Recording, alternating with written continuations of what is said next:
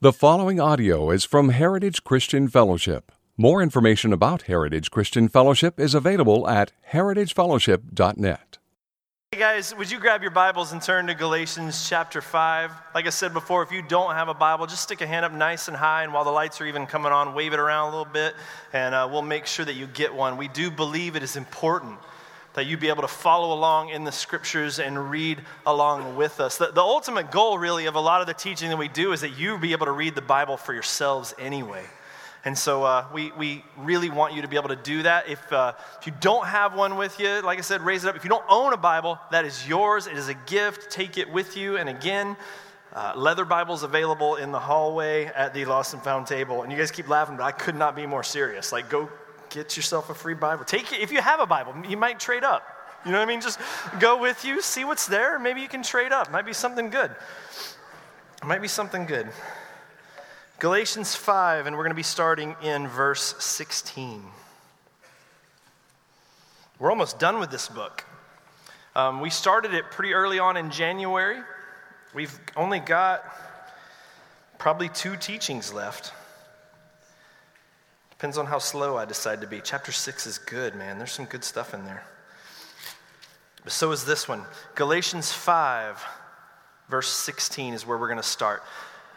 This passage is a continuation of where we left off last week at the first part of Galatians chapter 5. And one of the things we talked about last week is that the benefit of us having spent this season studying the book of Galatians, working through it the way we have, spending these last few months in it, is that it removes gospel fog. It's amazing how many people can live in church, grow up in church, hear the gospel over and over and over, and still struggle with being able to articulate the gospel and be able to define the gospel, or end up putting too many things into the gospel that aren't really part of God's gospel message. But even more than just that, a study through the book of Galatians gives us the ability to recognize things in our life that are out of step with the gospel. Areas in our own life where we're not walking in line, we might say, following behind Jesus Christ, but allowing other influences to come in and pull us away from what we are truly called to, this gospel of Jesus Christ. And so spending time in Galatians has nailed this for us. And last week, we really looked at verse 5, or chapter 5, verse 1 is really, you could say, the theme of the entire book, frankly. It says, "For freedom, Christ has set us free. Stand firm, therefore, and do not submit again to a yoke of slavery." And we talked about the fact we have not just been set free from. We have definitely been set free from. No doubt about it. We would all agree with that. Some of the things we've been set free from. We've been set free from the weight of being our own God. And I said last week, you won't meet too many people that will say that. Hi, my name's Jeff. I'm God. Like, you won't meet too many, you might in certain institutions maybe, but you won't meet too many people out on the street that will identify themselves as God. You will meet tons of people who functionally live that way, who put themselves up on a pedestal, and the world is expected to revolve around them, who live for their own needs, for their own desires, who expect others to serve them, who believe that everything that they want, need, desire should come first over everything else, that literally they worship themselves. And they become their own sovereigns and their own rule makers, and they decide what needs to be done, what is good, what is not. You'll meet tons of people that way. And look, as much as I love you, and I love you, every one of you in this room, you may be incredibly gifted in all sorts of things, but you are a crummy God. We make crummy gods. I mean, and the weight of trying to be that, I don't think people even realize sometimes until maybe it's too late. Just think suffering in general, just suffering alone. If you're your own God, what do you do when you get that call?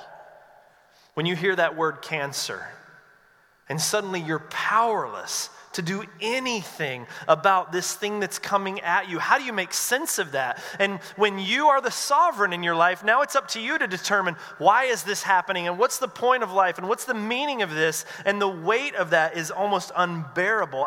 This week in particular, there have been so many different people in our church that have been really struggling with some significant health things. There was a baby born this week that ended up having to go to NICU because of breathing difficulties. And so on one morning this week, I was there at the hospital hospital with them and praying with this baby and this scared mother and father as they're dealing with this, and then literally left that room, got in the car, drove to the other side of town, and walked into a room where a woman has just been put on hospice, and even her living will forbids her to have nutrition or food or any of those things, and so the family's just sitting there waiting.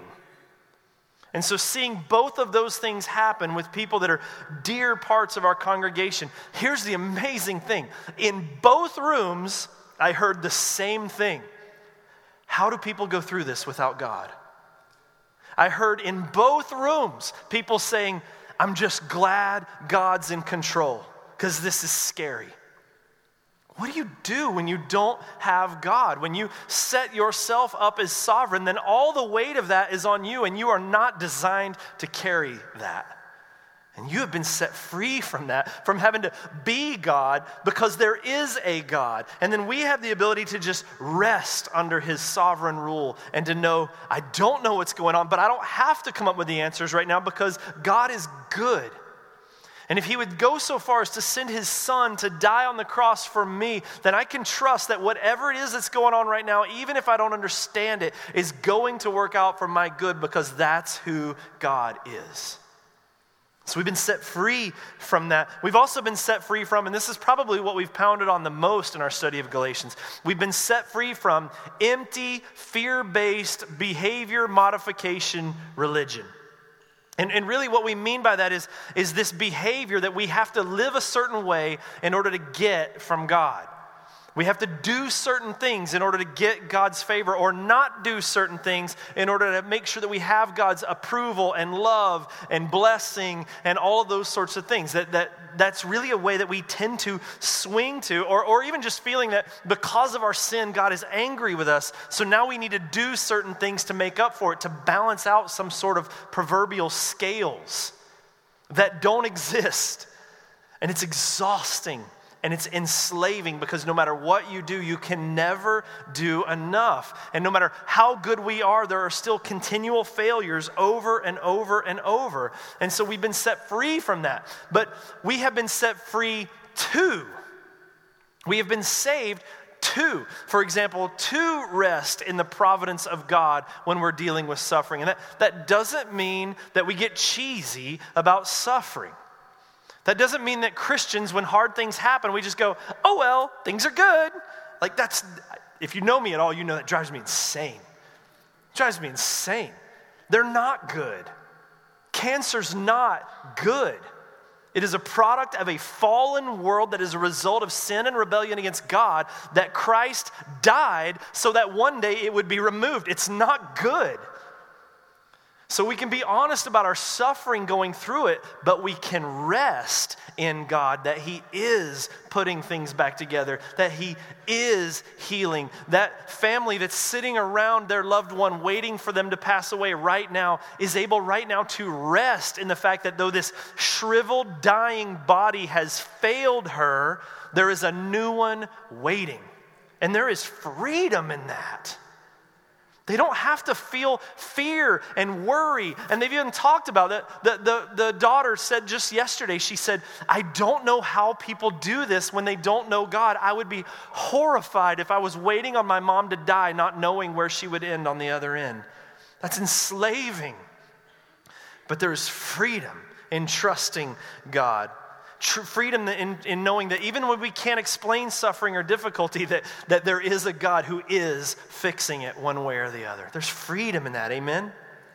There's also freedom from this idea of believing that the bad things that happen to me in our suffering or whatever are a result of our sin, because we know that all of our punishment has been poured out on Christ on the cross. And that's one we're really used to. Something bad happens, we can easily drift into this mentality that this happened because I did or because I didn't. And we've been set free to the unconditional love of God that says, I love you perfectly right now, and it's apart from your performance. In fact, my love for you, Jeff, is based on Christ's performance, not yours, and you cannot mess that up. Man, that's freeing. Amen? I mean, those of you that mess that up, amen? That you mess up over and over and over, the realization that God loves you no matter what, is that not the most freeing thing in the world? Megan, they should have amen louder. Don't go back to Grants Pass and tell them about this. Amen, that's good news, right? We have been set free to this, and then we've also been set free to a love-based transformation. The idea that as we understand God's heart for us and what he has done for us, it changes everything. It becomes the motivation for everything that we do. It's not a fear-based, I have to do this, but it's an understanding that how can I not but serve the one who has done so much for me? And in the same way that you would willingly serve a family member that you love dearly, so too, we are changed by the love of God in our lives. That's the gospel of Jesus Christ. And then Paul tells us then in verse 1 of chapter 5, stand firm. You got to stand firm in that, because the tendency is that we will drift back to it no matter how many times we hear it.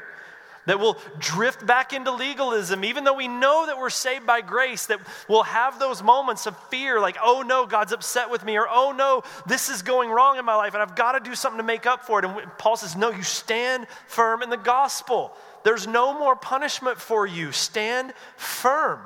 Or you stand firm in the gospel when you fear that God's holding out on you and you start looking at things in your life and thinking, God's not for me. If he was for me, he wouldn't have me in this position. He's withholding from me, so it's going to be up to me to go seek joy in my life, and I have to go provide this, and you drift right back into this, making yourself the sovereign again. You've been set free from these things, and we stand firm. We said last week, and we'll say it every week, we stand firm by never leaving the gospel. Christians never depart from the gospel. You don't learn the gospel, check that off like it's a 101 level course in Christianity, and now move on to the next thing. The gospel is not a prerequisite. It is everything. And so we learn, one of the biggest benefits for us in learning the gospel the way we are in Galatians is that you will be freed to be able to preach this to yourself. Because I'm not going to pop up in your house from time to time when you blow it and are feeling discouraged and say, okay, do me a favor, Winston, turn to Galatians chapter 5. I'm going to spend some time with you on this. No, the book of Jude talks about this. Preach the gospel to yourself. Understand the reality. When that discouragement comes, you identify it and go, that's not from Christ.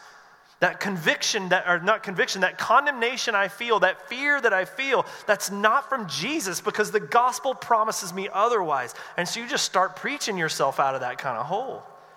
So we stand firm in the gospel, and we understand that the only thing that matters in the end is faith working through love. We spent time talking about our motives for service, our motives for following Jesus, and motives matter. The only obedience to the law that matters in the end is that which is based on faith motivated by love, because anything else is a self-serving, religious, legalistic-based worship. And so we are to respond in love to God. It doesn't mean we're not obedient. We are absolutely obedient. We're going to deal with that big time today. But our motivations matter. And so how do we know what those are? Because I don't know if you're like me, but any of you guys question your motivations all the time for things? Find yourself, I feel like my motives are pure, but I don't know. I get pleasure out of this, and I get attention when I do that. What if I'm chasing that? Oh, I'm a wreck. What do I do? I mean, I've felt that way from time to time, and Paul gives us a certain diagnostic to that in verses 13 through 15 when he says, hey, our relationship with others is going to help show you what's really going on in your life.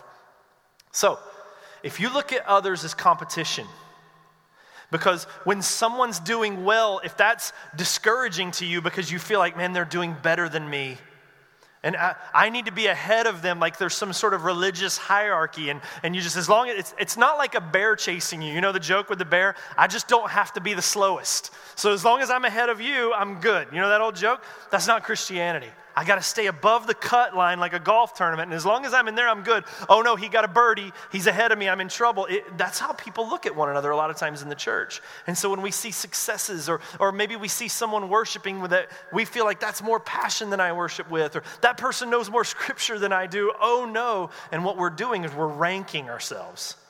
That's what happens a lot of times. Or even worse, when you find joy in the failures of others because it makes you feel a little more righteous. When someone blows it and you find yourself, well, I'm not that bad. I'm at least ahead of him in the rankings. And that's a revelation that you're dealing with some serious religion, legalistic mindset that God wants to free you from. But when people become something you can find joy in, that you can celebrate the gospel and the work of God in someone else's life, no matter what you're doing in your life, because you're seeing it as a work of God. When you see others and you can love and serve them out of love because God loved you, not because you have to do this to earn favor or to look good from someone else. That's the diagnostic for us, man. So many people, I've met so many people through life, and all of you guys have too before at different times in your life, that they love Jesus, but then they're just jerks to everyone else. I don't think that's possible.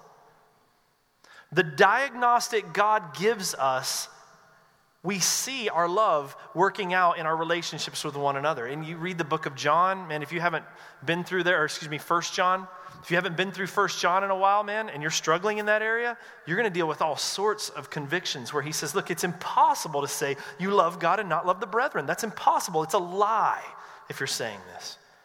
And so Paul is saying our diagnostic for a lot of these things to help us check our motivations will show up in how we treat one another. Particularly, again, he's writing to the church. So particular brothers and sisters here within the church. But we love because Christ first loved us. You got to even be careful with that. You can find yourself, I'm going to love the people in the church so that God's going to love me. No, you've gone legalistic again. It's a constant tight wire that we walk, is it not? But it's good to learn the gospel. Now, Paul is going to go into this comparison today, and he's going to frame it under the wording of walking by the Spirit and walking by the flesh. So let's go, verse 16, he says, "But I say walk by the Spirit, and you will not gratify the desires of the flesh. For the desires of the flesh are against the Spirit, and the desires of the Spirit are against the flesh. And for these are opposed to each other to keep you from doing the things that you want to do." So inside the life of every believer, important, every believer in Jesus, there is a war going on between two opposing forces. One of them is referred to as the Spirit. One of them is referred to as the flesh. This is going on in the life of every believer. So from the moment that you are saved, Jesus comes into your life, you have been forgiven of your sins, you are a Christian. From that moment, you are set out on a journey in which 2 Corinthians 3:18 says that the Spirit of God is molding you into the image of Christ. He's making you more and more Christ-like. So that starts the moment that you get saved. Now, it doesn't finish until the day that we are standing before Jesus. If you are breathing now, you are not there yet. Amen? And no matter how you're feeling today, that journey is not complete until the day we stand before Jesus Christ in glory, whether it's through our death or his return. That's when it actually happened. The scripture says when we see him, we will be like him. But hopefully we're growing, and as we move along that path, we're being changed into more and more like the image of Christ. So if you are a believer and you're in that gap right there, which is every believer in this room, inside you there is a real, literal war going on between the Spirit and the flesh. The flesh is that part of you, that fallen, broken, human part of you that still wants to serve itself, that still wants to rebel against God, that still wants to self-worship and set itself up as sovereign and seek pleasures and fulfillment and whatever it is it desires. That's the flesh.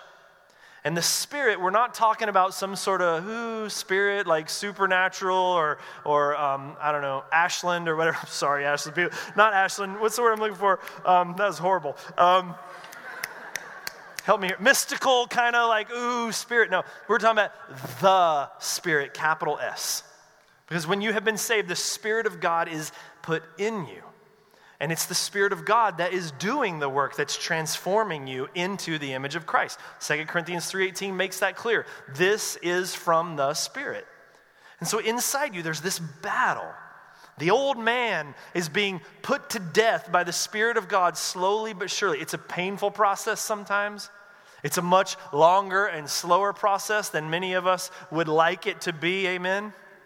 But it's a real war. No matter how long you've been walking with God or how spiritual you feel you are, there is a real and tangible war going on. And this will be the case until you die and with Jesus in glory. And some days, that battle feels like a little skirmish. A little dust up here, a little dust up there, no big deal. We'll deal with it and things are okay. But some days, it's like wave after wave after wave after wave, and it's exhausting. This is a real battle that goes on. And here's the thing, and we learn this from Galatians. Both sides, spirit and flesh, are promising the same thing. The spirit is over here saying, freedom. I have freedom for you. But the flesh is over here saying the same thing. Freedom. I have freedom. Everything you want is here. Isn't it how we often define freedom in our own societies? The freedom means you can do whatever you want.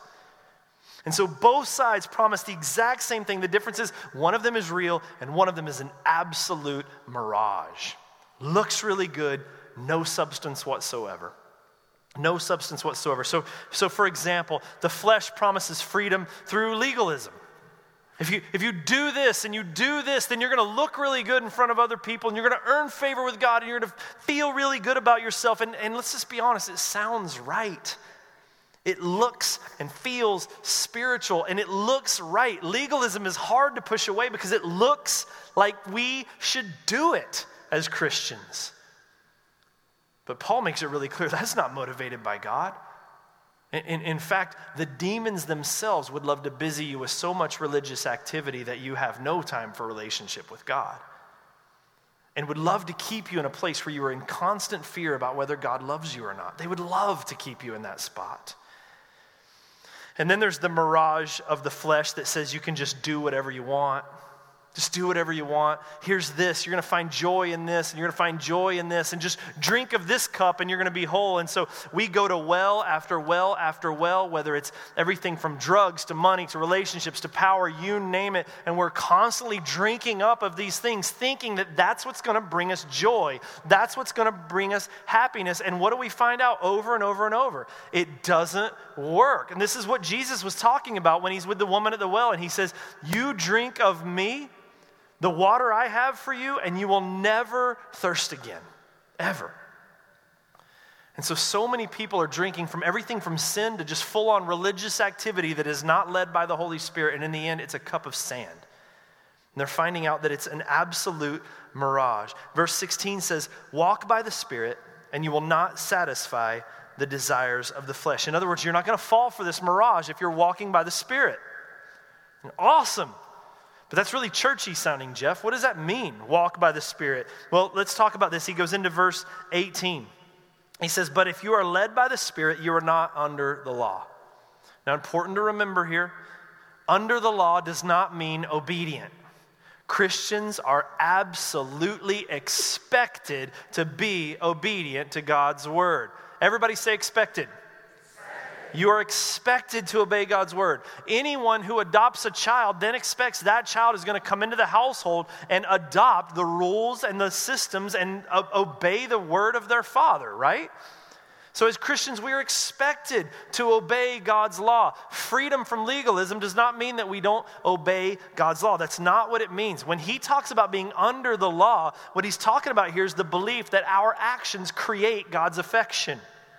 That's what he means. So I have to do enough to keep God happy with me. I have to do this in order to make sure God loves me, and this mentality that he's in heaven looking down on us with a constant frown, just waiting to squash us like a bug if we step out of line.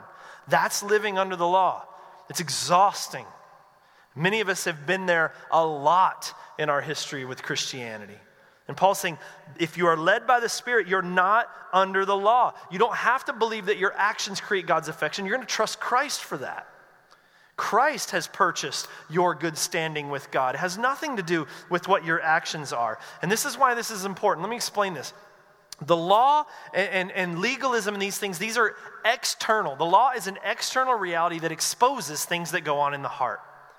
But freedom in Christ deals with an inward heart issue. The Spirit is a work of the heart that is a work of illumination. So for example, people like to look at actions and proclaim the actions as being ugly and the people as being good. That's what we like to do. So we're fine with admitting that we lie. We don't really like saying things like we are a liar. That just seems a little more extreme than what we actually deal with. We just lie here and there. They lie all the time. And so we tend to judge these things. And this is what happens. In the end, what we do then is we feel like all we need to do is address that external behavior and everything's going to be fine. And it's just not true. It's like blowing your nose when you have a cold and just hoping that that's going to cure the infection. It's a symptom. It doesn't have anything to do with what's going on in the heart. What the Spirit does is get into the heart and change affections there, which results in a change of external actions after the fact. And this is the theme of all Scripture. I mean, whether you look at Jesus' teaching, he said that which is without or outside of a man cannot defile the inside. The issue is in the heart. You look at a tree produces fruit. Out of a good tree produces good fruit. Out of a bad tree is bad fruit. He says it all starts with what's going on the inside. Even go all the way back to Proverbs. And in Proverbs it says, guard your heart, for from it are the springs of life.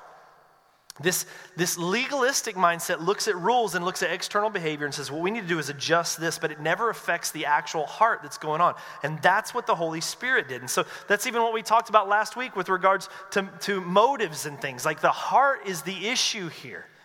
And a heart that understands the love of God and has been changed by the gospel will just naturally result in different life, different service, different fruit.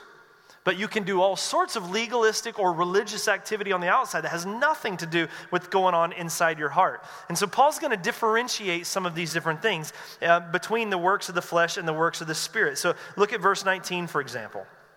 He says, now the works of the flesh are evident.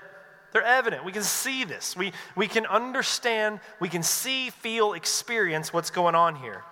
And he starts out with one category. And really these you can break into groups. That's how we're going to do it instead of one by one as we go through. He starts out by saying the works of the flesh are evident: sexual immorality, impurity, and sensuality.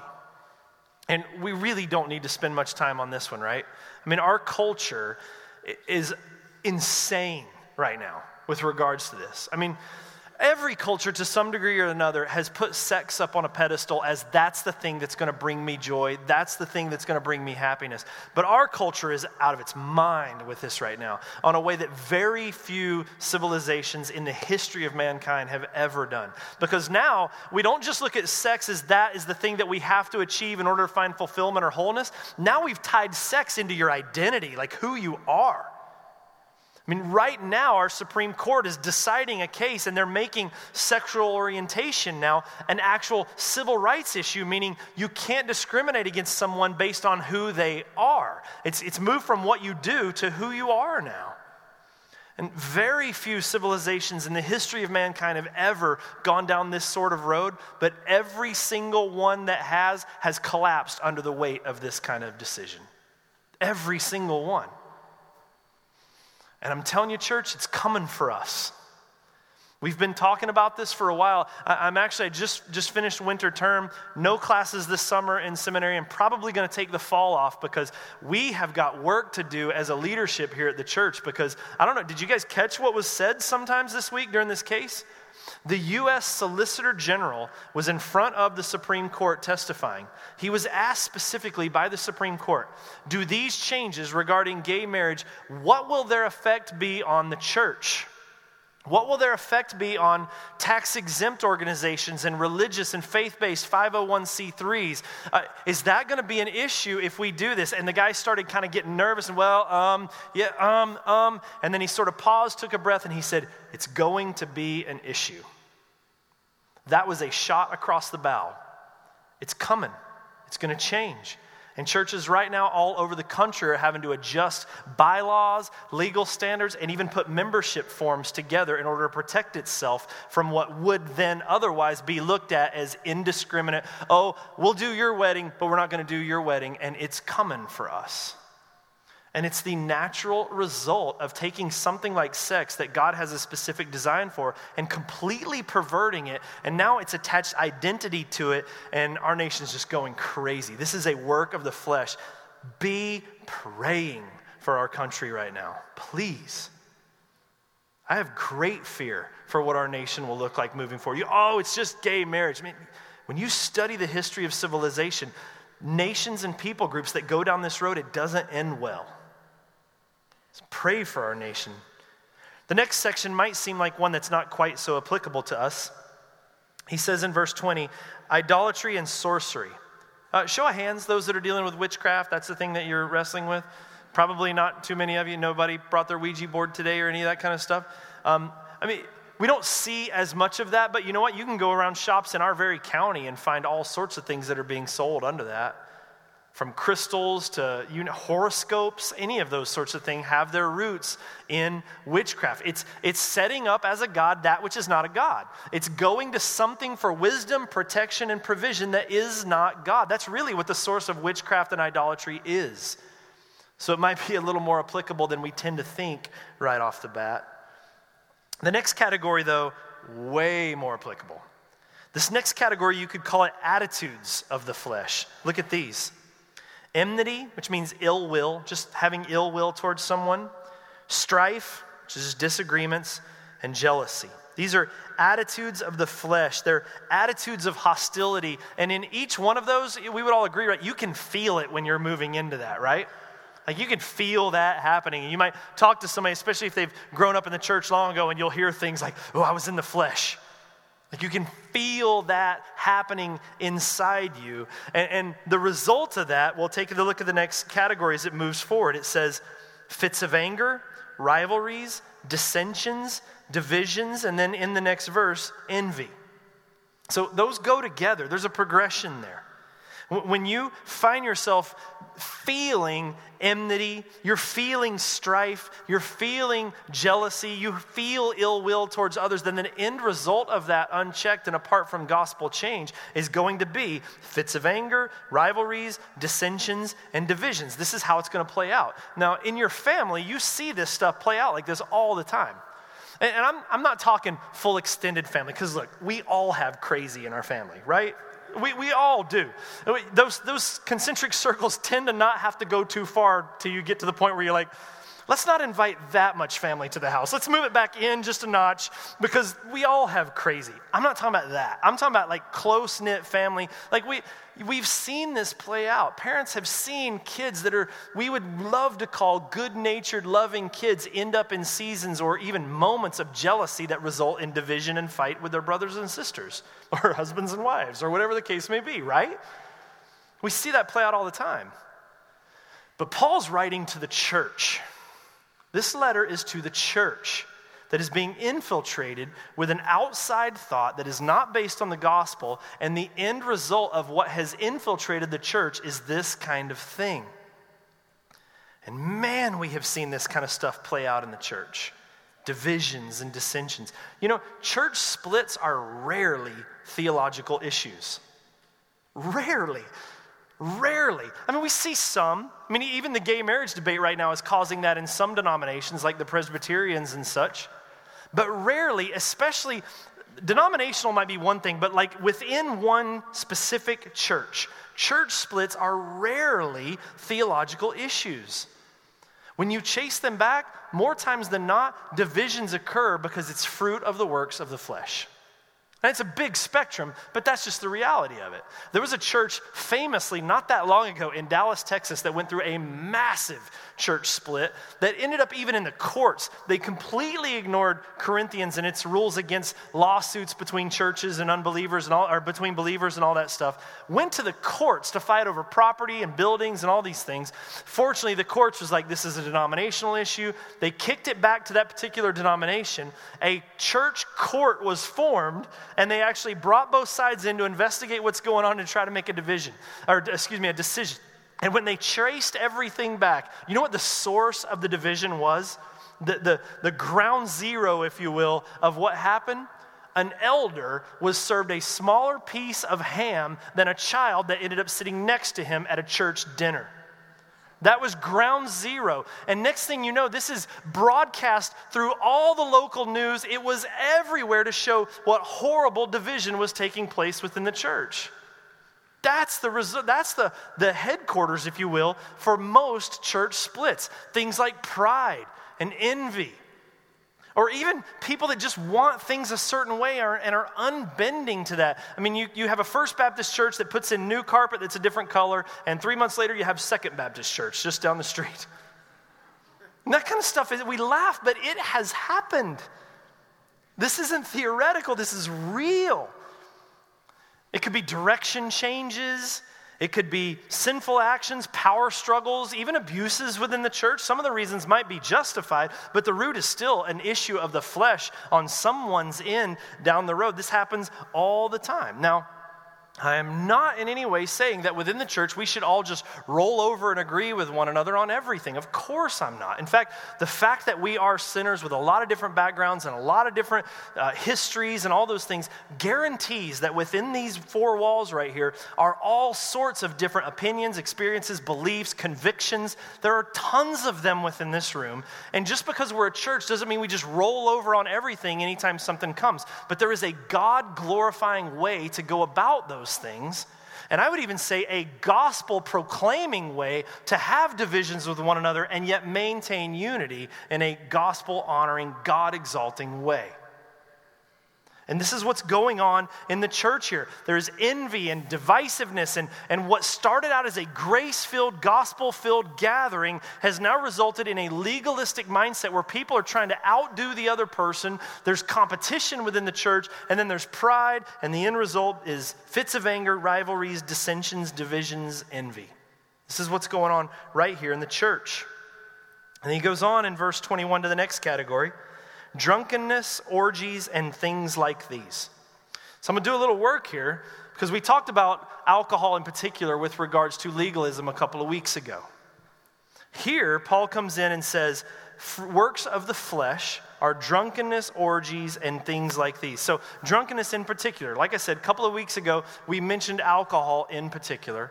And I said, and I've said this before, I don't believe you can even make a weak biblical argument, much less a solid biblical argument that says that the responsible or moderate use of alcohol is a sin in the life of a believer. I don't believe you can do that at all. I understand there's verses you could take and you could say, this seems to say, but when you look at the thrust of the gospel, it's really hard to make that case. I would say impossible. And so this is what we talked about. However, everybody listening, say yes if you're listening. Yes. However, in the life of some believers, maybe even many believers, God has done things like put convictions in your life that are from Him. Maybe your past is characterized by a certain misuse of something, and so God puts a conviction in your life that says, not for you. Or in some people, you have things like addictions, family histories, weaknesses. Man, the book of Romans talks about the idea of liberty, and your weaknesses play into this. And for you to go, when you have a conviction set up like this, and to say, I'm going to go do this anyway, I don't care what it is a sin. But for the average, just run-of-the-mill Christian, having a glass of wine with their dinner tonight is not a sinful thing. But all drunkenness is sin. Everybody say amen if you hear me on that. All drunkenness is sin. All of it. All of it makes it really clear in Scripture. Whether you want to use passages that say that a believer is to be ready in season and out of season, it's tough to be ready in season to go visit someone who's suddenly in an emergency if you can't drive. Other passages that say, don't be drunk with wine, but be filled with the Spirit. All drunkenness is something that is sinful, needs to be repented of, and you need to allow God to change that in your life. Please tell me you hear me, amen? However, in this passage, it's talking about something slightly differently. When it talks about drunkenness, orgies, and things like these, the fact that he adds to it things like these is a little bit weird. Like I said, this is grouped into categories, and these last three in the original language are grouped together. Drunkenness, orgies, and things like these is all one category, if you will. And that seems like quite a spread. Drunkenness, orgies, and stuff like that. I don't even know what you would say stuff like that is, and what does that even mean? And here's what's going on here. This is missing in the English translations here, but what's going on is in that time, it was a Hellenistic pagan worshiping culture. And they were fear-based, meaning if you wanted your crops to grow, then you had better appease the God that's in charge of that. Or if you want that relationship to flourish, you want to have a baby or you want to get married or whatever it is, then you had to go to those different gods and worship and appease that God in hopes of getting from that God what you want. And in many of these cases, the type of worship that was done was just debauchery. You would go to these places, there was drunkenness that would take place that then led to, and that's what the original wording kind of says, this drunkenness that leads to orgies and things like this. And so there were places where horrible drunkenness led into, and it was part of the program. It wasn't like it just accidentally happened. It's not a party that got out of hand. It's drunkenness that led to orgies. And the idea here is these people would go into these places of worship and give all of themselves in every possible way before these gods in hopes of getting from these gods that which they want. And so when Paul says drunkenness, orgies, and things like these, he's saying any of those things that you give all of yourself to, and you're hoping that in that you're going to receive something back from God somehow, this is what he's talking about. So let's just shoot straight. Are there other things that can go into that category? Can someone give themselves to food? Absolutely. Absolutely. I mean, we call it comfort food, don't we? That we can go to food and to eating in such a way that it relieves stress and brings joy and relief from the difficulties, even sinful issues of the world, when that's what Jesus does for us. What other things? Exercise. If I just looked like that, then I'll feel good about myself. It ties in identity. What about shopping? Sorry, ladies, but I'm going to get to the guys. Shopping, what do they call that? Retail what? Therapy, right? Stepping on toes everywhere this morning, yes. Hobbies, when you can say, I will find my fulfillment in my hobby, and then you let everything else, it can become a god to you. I'll let church, I'll let family, I'll let job, I'll give all of my money to this hobby, I'll play golf every single day, whatever the case might be. I mean, that can become a functional god for you, that you are taking all these elements of your life and laying them down before. How about relationships? Absolutely. Sports, guys. The women were way more admitting than you guys were. Shame on you, men. Humble yourselves and admit your sin. Look, this is a massive category, right? But that's the work of the flesh. The work of the flesh is seeking from things that which God is only designed to do. And then he gives us the work of the Spirit, and we got to hurry. The work of the Spirit, verse 22. But the fruit of the Spirit is love, joy, peace, patience, kindness, goodness, faithfulness, gentleness, self-control. Against such things there is no law. It's a great list. And I'll tell you guys, when I started the book of Galatians, in my mind I thought when we get to the fruit of the Spirit, we'll probably just spend a week on each one of those. But I've decided not to. You know why? When you start verse 22, but the fruit. Any English majors out there? Is that plural or singular? You guys, you can say it. Come on, don't be scared. Singular. It's been a while for English class for some of us, right? Good job, I'm proud of you for trying. The fruit of the Spirit is singular. And here's why that's important to know. If we're not careful, we can even take a good list like this and break it up into a bunch of individual categories and spin it right back into religion. And we can go, well, I'm doing good with love, and I'm doing good over here with gentleness, but I'm not doing really good with patience over here. But 2 out of 3 ain't bad, and so I can feel really good about myself. And really, that's silly. If you look at this list and really see what it's going, none of them stand on their own. They're all linked together. This is the fruit of the Spirit. This is like an abusive man who says, I love my wife, my anger just gets out of control once in a while, and I end up beating her. That's baloney.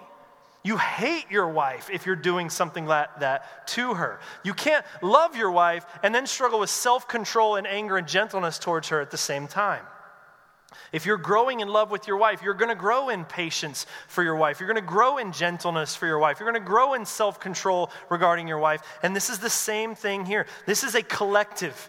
What he's saying is, when the Holy Spirit works in your life, this is what you are turned into.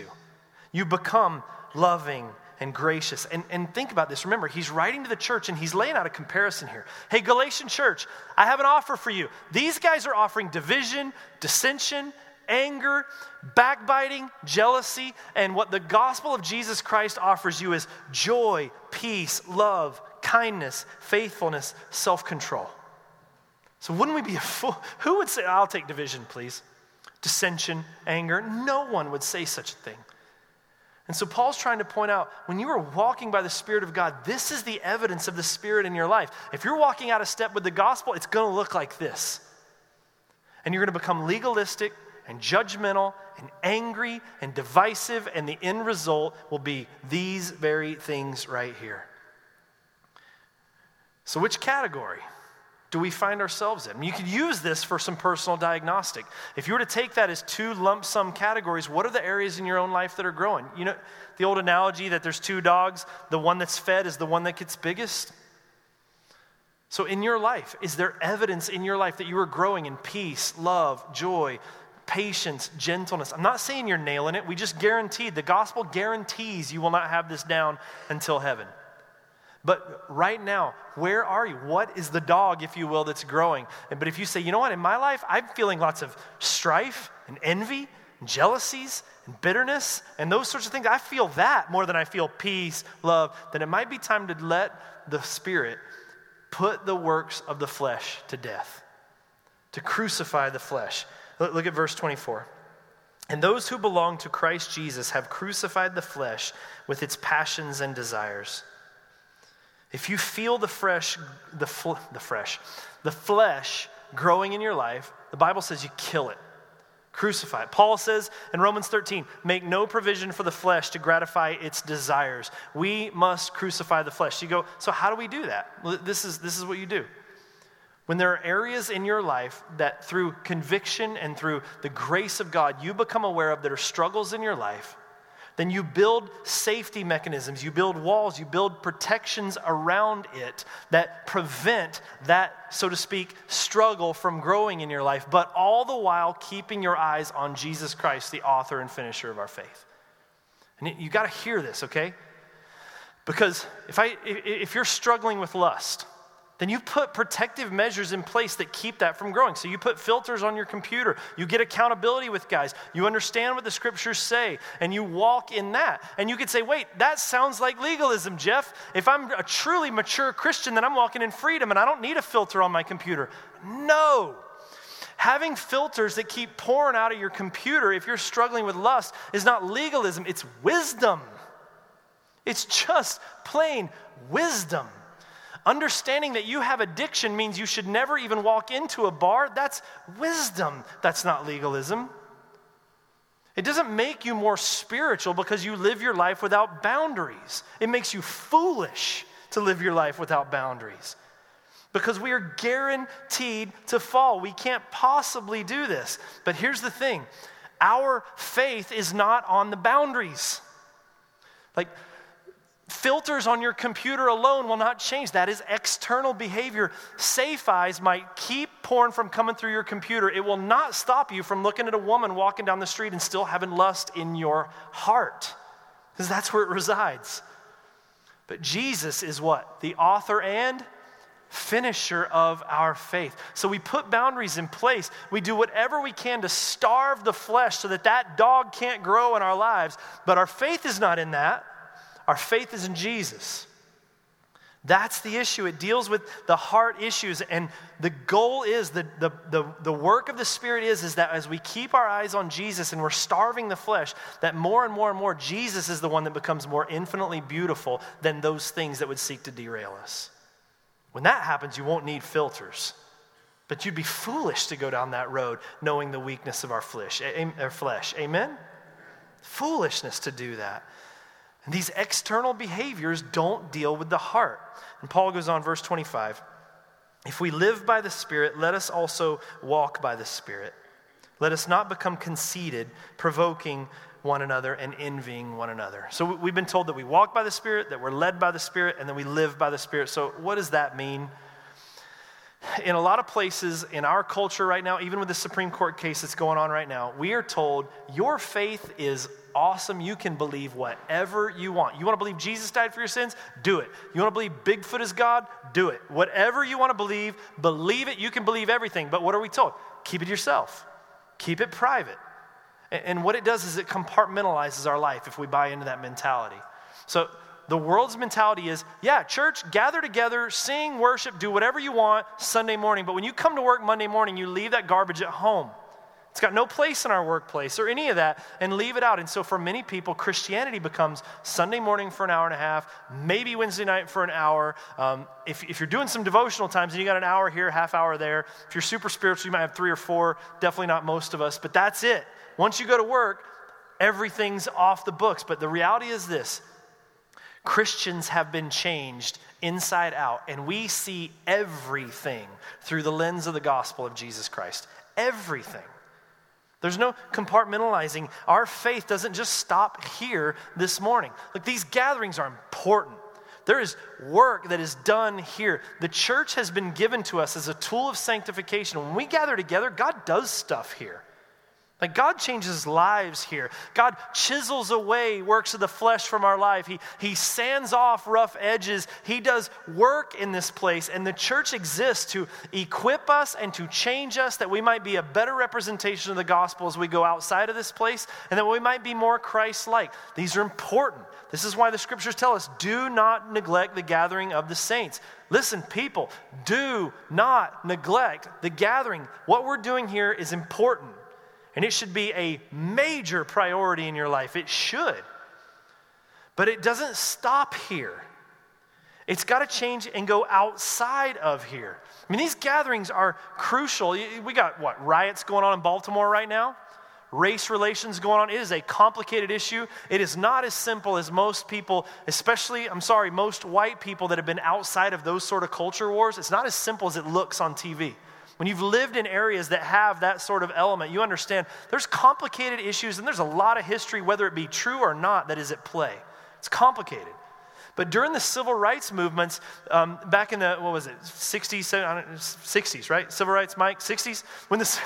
I wasn't alive yet, sorry. But when during the civil rights movements, study the Sunday gatherings and their place in the civil rights movements. And here's what you find. You had people that felt the exact same way as what you're seeing going on in Baltimore. You had people that were tired of it. They were done having their foot on their throat, they felt all the time. The systematic injustices and all those things. They were sick and tired and ready to riot, and they would go to church, and it changed them. And they would walk out of their church gatherings. Look up men like John Perkins. You don't even have to, everybody goes MLK. Look up John Perkins and see the stories of what was happening in these churches. People came out of there angry and ready to revolt going in, just like Baltimore, walking out with faith in God, saying, nope, we have been reminded of his goodness, and we will let Jesus Christ do the change in us and through us. And it's the reason that the movement worked. It's what's missing now in places like Baltimore and Ferguson and others, is the church to play that role. These gatherings are super, super important. But walking in community with one another outside these walls is actually where the Holy Spirit tends to do most of its most significant work in all of us. That's the reality of it. Church doesn't stop when I say amen and you guys walk out the door. Because in here, God might convict you and speak to you personally. Jeff, you're struggling with this pride issue. You need to deal with this. And then church ends and we go and walk in honest community with other believers. And you know what happens? The Spirit points out to others what he told you he's working on with you. And that's annoying. Right? And then if you have an honest, godly brother who's got the guts to come alongside you and say, Jeff, man, I just sense there's some pride issues in your life, man. And I just want to talk with you. And that's where stuff happens. But for most of us, we never experience that because we're so caught up in the external behavior that we hide the things that God's trying to do in our lives. And we fear that if people see our weaknesses, then they're going to judge us because we're in that legalistic mindset too of comparing ourselves one to another. And God has given us community with one another to walk in humble submission under a gospel that guarantees we're not perfect, and allows us to learn to walk and commune and be with one another in life, even outside the doors of this church. I'm telling you, that's where work gets done. And you talk to people that are active in things like huddle groups here and tight accountability groups, brothers that can pray with one another and talk about real things that are going on. And I mean like the real stuff that you would be horrified if other people knew, because all of us, man, if we could put any of our last 48 hours of life up on the screen and watch it, whoever that is would guaranteed leave this place humiliated.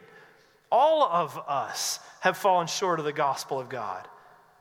But man, the Holy Spirit works through the church, through the Spirit inside us, and through the community that we have together to sand off those rough edges and mold us more and more to where people see us and they go, man, that guy looks like Jesus. That guy's like Jesus. He spent time with Jesus. And that's the goal here. This is what the Spirit wants to do for us. And so listen again to the offer. For freedom, Christ has set us free. Stand firm, therefore, and do not submit again to a yoke of slavery. Don't fall back into imprisonment and that pressure of pretending and hiding and faking. And don't fall back into imprisonment, submitting yourself back again to sins that Christ died to set you free from. But walk in liberty and in humility with one another, in allowing the Holy Spirit to work on you and not letting pride rule you in such a way that you're not even allowing the Spirit to do anything. And next week we're going to go into this much more detail as it starts in Galatians 6:1. Brothers, if anyone is caught in transgression, you who are spiritual, restore him in a spirit of gentleness. Keep watch on yourselves. Bear one another's burden. If anyone thinks he's something when he's nothing, he deceives. Oh, there's going to be some heart work that God wants to do in our lives. But we'll get to that next week. Amen. Hey, Psalm 6, so we don't have a closing song, but will you just stand and pray with me?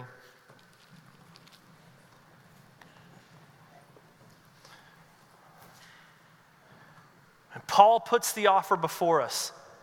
Choose to follow Jesus. Everything else speaking to you is a mirage. Only Jesus leads us to freedom. Amen? Say it with me. Only Jesus. Only Jesus. God, will you, by your Spirit, lead your people? God, will you continue, Lord, this difficult and sometimes painful work of setting us free from religion, setting us free from sin, setting us free to follow you, to love others. I pray, Lord, for our church. I thank you for this time of going through these things and looking at many very difficult things, Lord, in this book. But God, I know that you're doing a gospel work in this church even through it. And Lord, when you prune, it's so that more fruit might be yielded. And so I pray, God, for the pruning that's going on in many of our lives.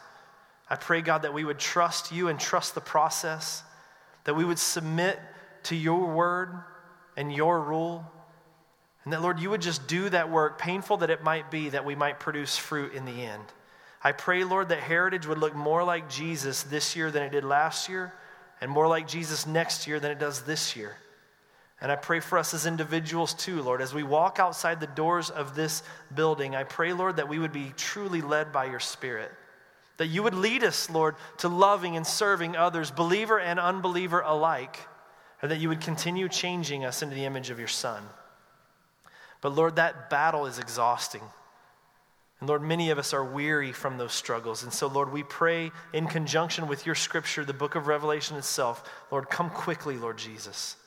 Will you take away this sin, take away the effects of the fall, take away cancer and death and breathing issues in babies and all of these sorts of things, Lord, sins of drunkenness and riotous and envy and backbiting, all of these things, God, will you come? Because, Lord, when you return, we know that our enemy will be forever vanquished and removed. And, Lord, we pray in humble expectation of the day that we get to set our eyes on you. But until then, Lord, may your Spirit just lead us and may we hear what you have to say. May even the very words that we talked about this morning, Lord, may they percolate in our minds and souls. May your Spirit show us areas of application and conviction, and may we be comforted knowing that you are sovereign, that you are Lord, and that you lead us to freedom. In Jesus' name we pray. And all God's people said, amen. Gang, if you need prayer.